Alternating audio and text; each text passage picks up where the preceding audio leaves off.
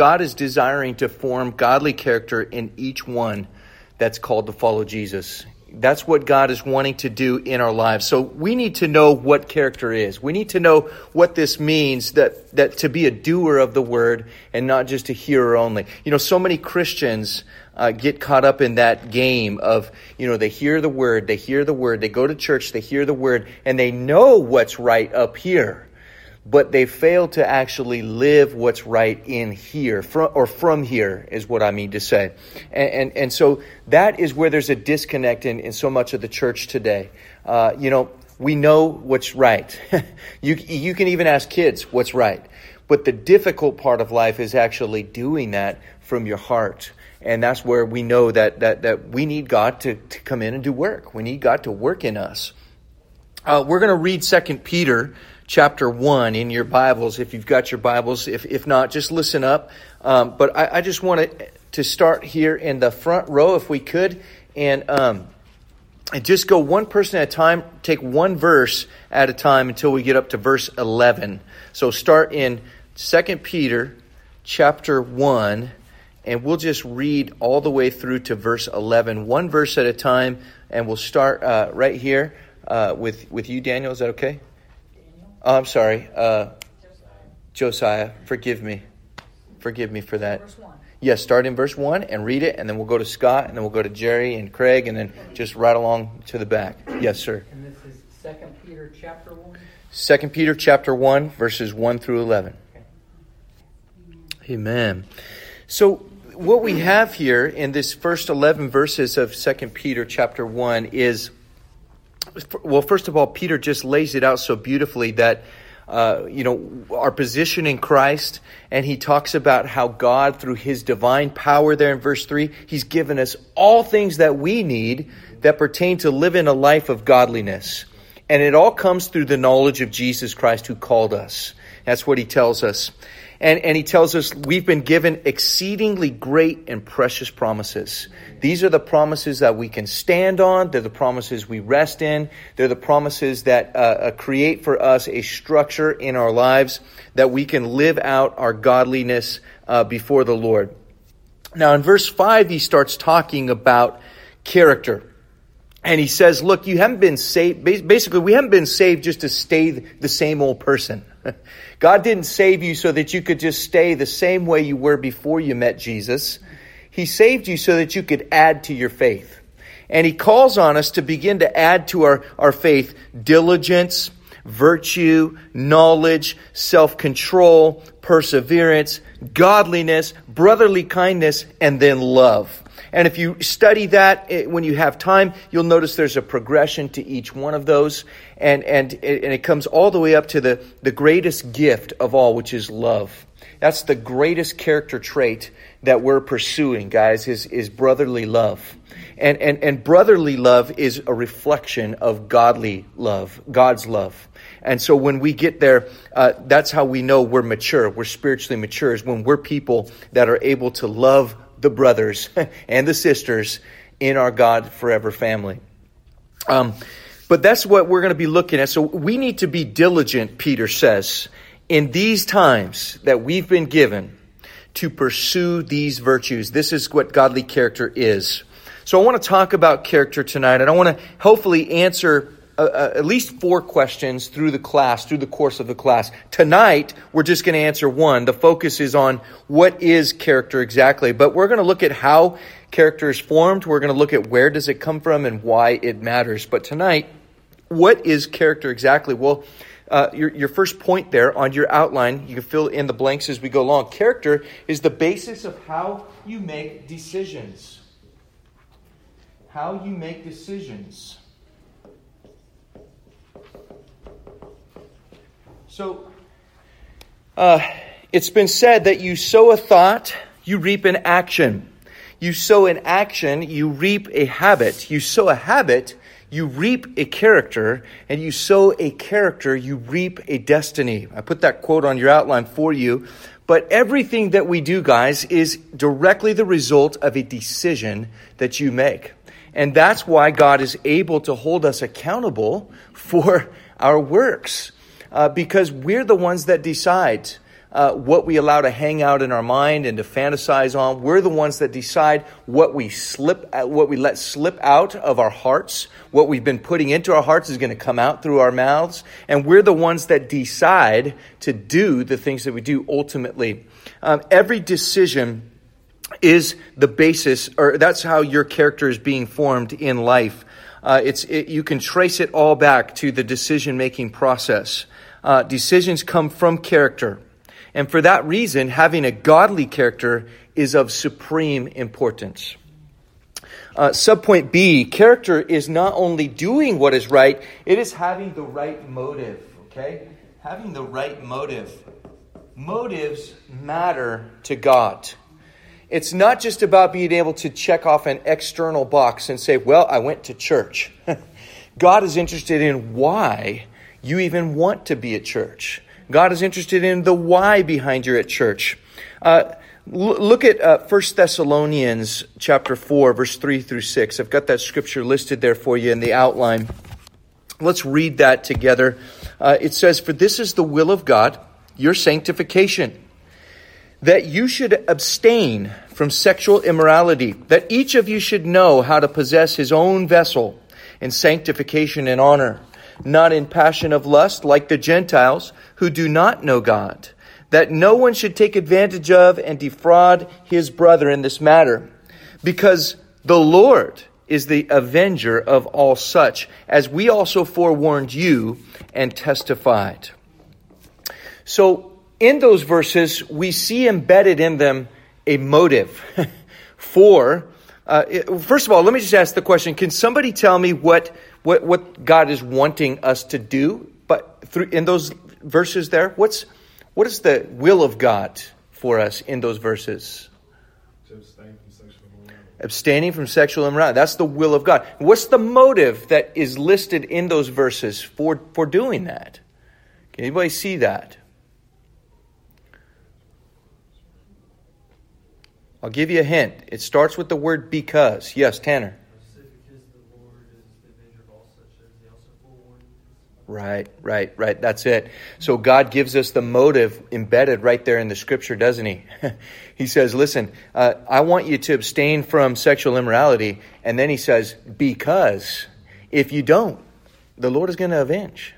The Lord is going to avenge. And a lot of people never catch that. We don't realize that God embeds motives within Scripture and helps us to see that, hey, He wants us to do these things for a reason.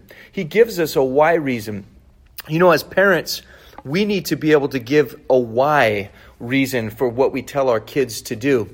You know, often I found in my parenting that if I cannot give a good reason for what I want my children to do, it's often just something I need to just I need to let go and not make a big deal about, and really listen to my kids instead of frustrating them on. But if I can give them a why reason that's a godly principle and has scripture behind it, boy, I stand on that conviction, because there's a good reason for it, and that has to be what our lives are built on as well. We need to have the right motives, and we need to explore our motives. We need to examine our motives. We need to open our hearts up, because character is not just doing what's right, it is having a right motive.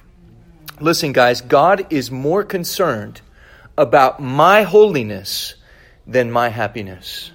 Okay, God is more concerned about my holiness than my happiness. It's a principle from Scripture there. C, character is not equal to competence. Character is not equal to competence. Okay, a lot of people think, well, there's a competent guy, he must be a godly man. Or there's a competent guy, he must have it together. He must have character. Not true. Not true necessarily. Okay, character is not equal to competence. Competence is being proficient at what you do. But if you don't have character, then competence can only help you to a certain extent. It will only get you so far. It's character that brings you true success in life, and especially in the eyes of God. True character is what gives you success in the eyes of God. If we're men and women of character, then God can bless us, and He doesn't have to worry that we're going to, fall apart. God can truly bless us. If we were just competent people and we didn't have character, we wouldn't know what to do with success. We wouldn't know what to do with the blessings that God gives us. And we would fail ultimately in our mission and purpose that God has for us. But if we develop our character, guys, then God sees that, hey, okay, this person is ready to be blessed with these other things. And as I bless this person with them, I know that they're going to use those blessings rightly to bless others, to shine the light, to give glory to God, to do things that are going to make my name great in the world. And so that's the person, a person with character. Hey, we see people with competence all the time that they make it to the top and they just implode.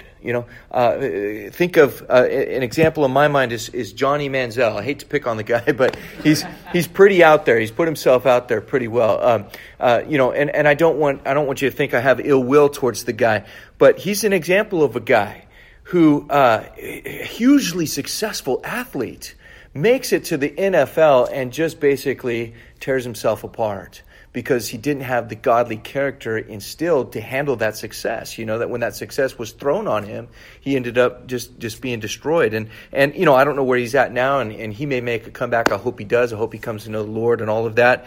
But guys, we cannot equal character to competence. We need to realize it's different. D, character is not tolerating evil in our hearts. Okay? D, not tolerating. Can't spell. Not tolerating evil in our hearts. Yes, Ronnie. Can we back up just a little bit, Phil? Sure.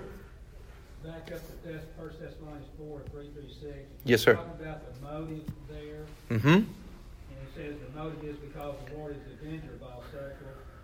Could we dig into that just a little bit further?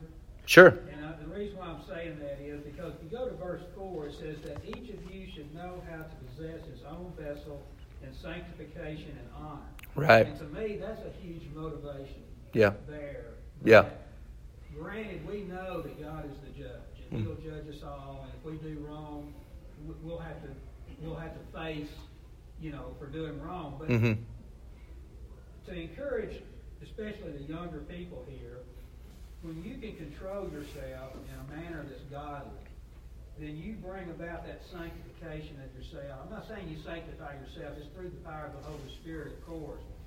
But then you have that honor to be able to do that, and you can share that honor with other people by being that way. Now, does that make sense to you, or? Yeah, I think so. I think it's a different motivating factor, there for sure. Hey, I want to be motivated to know how to possess my own vessel to honor God. Yeah, to having God as the motive, the honor part. I want to honor God with my body. That's a great motivator. I agree with you. Like a young person that's not married, if he or she has that mindset to be like that, and then they're looking for a spouse, and they can find a he or she that's doing the same thing, then just think how great that union's going to be. Yeah, that's going to be awesome. Yeah, I was just pulling out that motivator that, I needed to be knocked over the head with. But that's another one.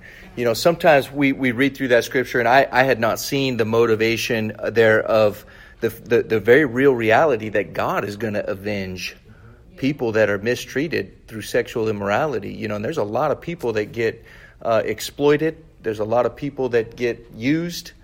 And man, if you're one of those that is using them, this is a very strong motivation. But you're right, Ronnie. This is another motivating factor in there is that of honoring God, wanting to honor God with your body. That's a great insight. Thank you. And Ben, kind of what just to cap on what you're saying about Manziel and so that and kind of taking them full circle back to the Marine Corps is when we learn about character, it's not just doing the right thing when everybody was watching, but doing the right thing when nobody is watching. Yeah. Because you're watching, your character is watching you over you. So it goes back to that each should know how to possess their own.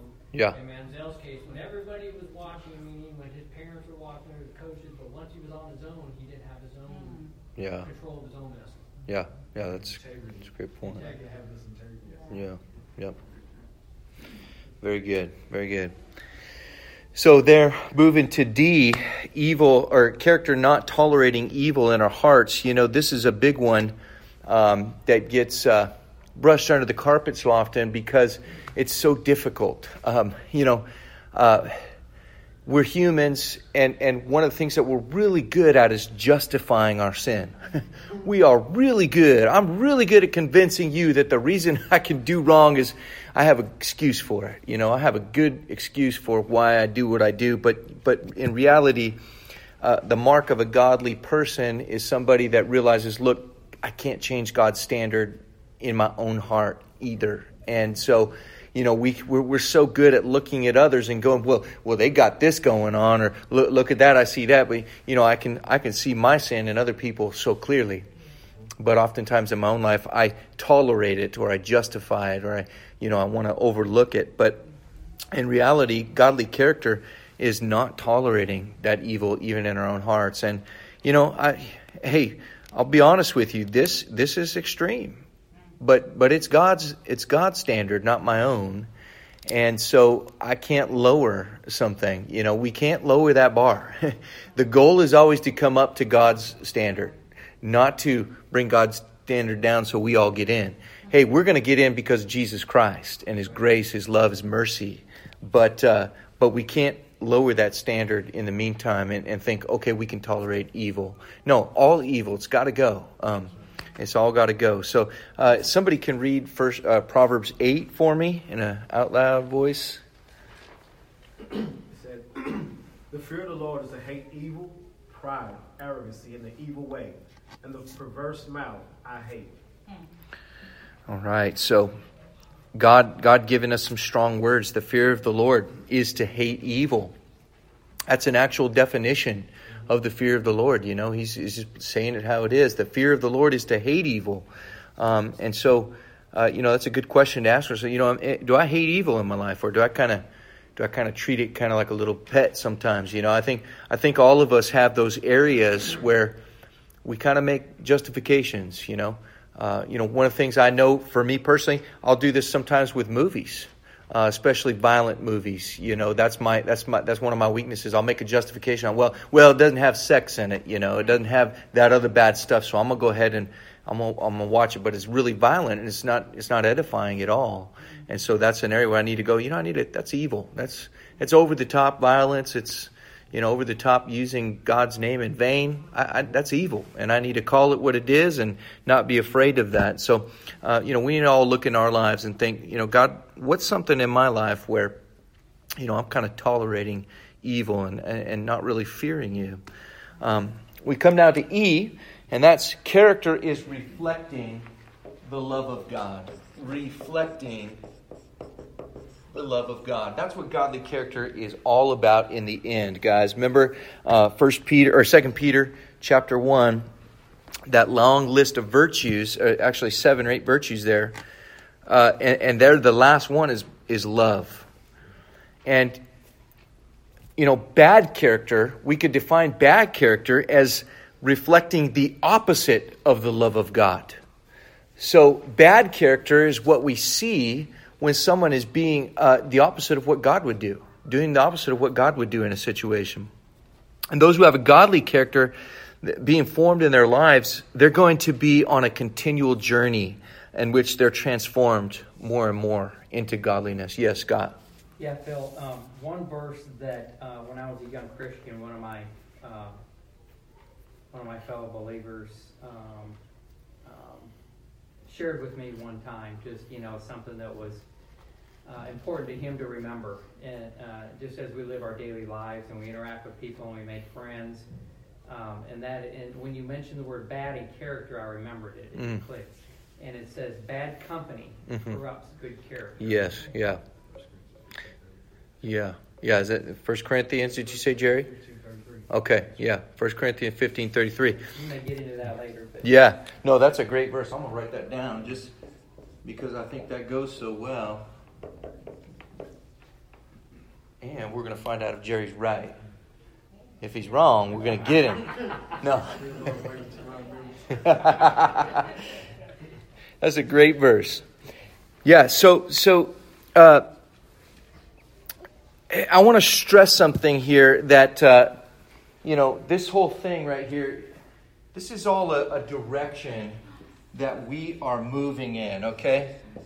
We need to submit ourselves to a continual process or pursuit, might be a better word, okay, of character. And this is what I was going over in our pastoral ministry class on Sunday, is that, look, guys, the standard, or, what we're shooting for is to continually pursue this.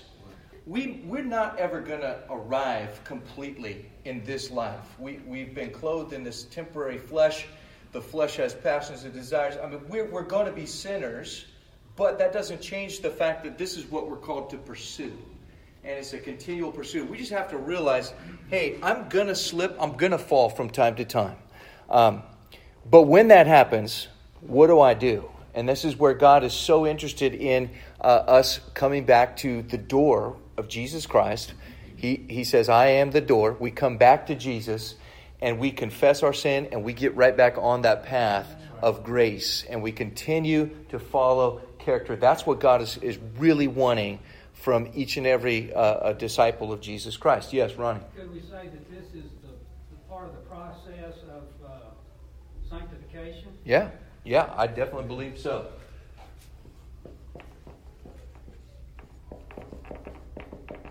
Process of sanctification is becoming more and more like Jesus. It's a process that we're all called to journey on all of our lives. Just continue. Sometimes it's so discouraging when you see God's standard sometimes, and you go, man, I'm never going to make it. And you think, I'm never going to be good enough. I'm never going to be good. But that's not what God wants us to focus on. That's why He sent His Son Jesus Christ. He sent His Son Jesus Christ so that we could go, okay, that's God's standard, but Jesus met that standard for me. Jesus died on the cross for me. Jesus shed His blood so that I could be forgiven and cleansed. And that's where we need to have our focus. And so we need to pursue Jesus Christ, and that needs to be the focus. So as we grow in character, we're going to notice a change, that we grow in reflecting God's love. That the more Christ-like we become, the more we reflect God's love to the world around us. You ever notice that it seems like the most judgmental people are Christians? I've noticed that about myself. I'm always going, man, Phil, you're so judgmental, and why are you so judgmental? And oftentimes it's because I think, I'm looking at the wrong thing. I'm comparing myself to other people instead of looking at Jesus and going, that's who I need to be pursuing. And what was Jesus like? Well, Jesus is one of the most loving and fun to be around. I mean, the multitudes came to Him. They enjoyed His presence. And He was able to sit down at the table with religious guys and sinners alike. And He was able to somehow stay untainted from joining them, participating in their sin, and yet staying true to living out the gospel and giving the gospel to these people. And that's our goal. That's our mission in life, is to find that balance where we are living a holy life, yet we're not cracking down on people judgmentally. We're loving them like Jesus did, and bringing the truth of God's salvation into their lives. So. And that's how I want to wrap this up as I close. If we're looking for a person who can most show us what true godly character is, there's no better person to look at than Jesus Christ. If we're looking for a model of godly character, we find it in Jesus Christ. He's the number one person that we should be looking to and pursuing and seeking to become like.